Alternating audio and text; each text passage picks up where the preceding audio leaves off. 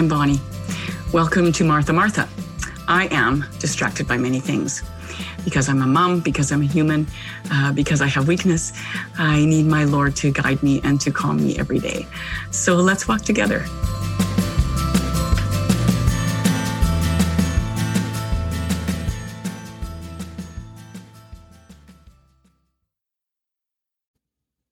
Hey, good morning. I don't know if any of you have watched the show Chosen. It's been around for quite a while. For those of you, most people have heard of it, but for those of you who don't know anything about it, it is a TV series on the life of Christ. And I had asked my husband a while back if he wanted to watch it, and he said no. And both of us were thinking it's just probably going to be some cheesy Jesus show. Which is really tacky to say when you say it out loud. But we started watching it. Something piqued our interest. I think Father Barron had actually made a comment on it. Bishop Barron had made a comment on it, and I thought, gee, maybe we should have a look. So we started watching it, and we totally got hooked on it. The characters are so alive and so interesting. And even though, we don't know a lot about many of the apostles, we feel like we get to know them. They are actual people who have stories and backstories and personalities and quirks.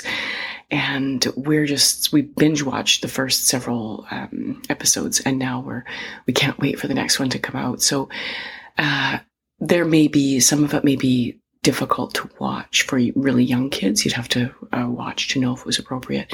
But certainly for older kids, up till now, it's been very appropriate. And anything questionable has been handled really well. So I would just highly recommend watching The Chosen if you're looking for a show to watch, because it's just so fabulously done, and the way Jesus is portrayed, he's just really the Jesus you want him to be. He's like your big brother. I think that the other aspect of The Chosen that has been really remarkable for me is it's just helped me draw closer to Christ. And ultimately, we should be doing things that help us draw closer to Christ, whether that's the shows we watch or the books we read or the people we hang out with. Our other thing that has, been just an incredible boon to our faith, and the two of these things happening at the same time are fantastic, is listening to the Bible in a Year podcast. And it seems like as we listen to the Bible in a Year and watch The Chosen, we're just getting such a fuller picture of the scriptures and such a more personal understanding. So that's my recommendations for today. God bless you and have a great day.